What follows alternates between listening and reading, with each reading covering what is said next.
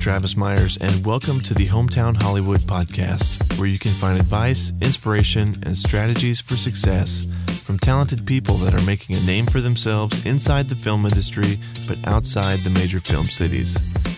Now, like I already said, my name is Travis Myers, and this is the first episode of the podcast. I'm an aspiring DP. I've shot a couple of short films that are currently in the festival circuit, and by day, I make local commercials at an ad agency for a living.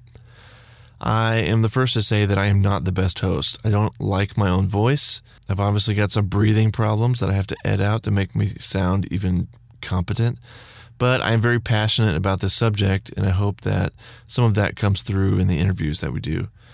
I tell bad jokes, and I'm easily amused by those bad jokes, so be on the lookout for that. And I probably just have way too much fun with the editing of the audio as well. So the purpose of the show is, for a long time, I thought you had to move to LA to make it in the film industry. And the more time that I spend online, I realized that some of these people that are doing great work live in places other than LA or New York or Atlanta or wherever big films are made.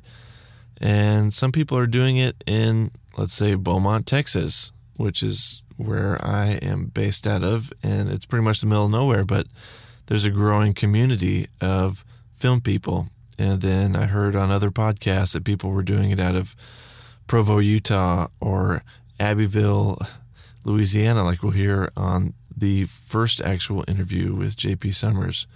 And people are able to use social media and the internet to create a name for themselves and do things, work on big projects, and they don't have to be in LA.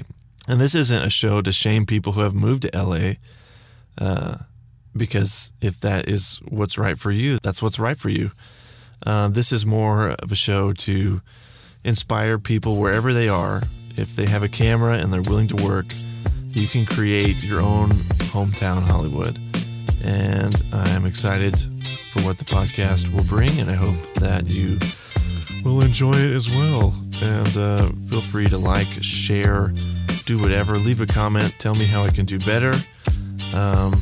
This is going to be a journey for me, and hopefully it will inspire journeys for others. Thanks.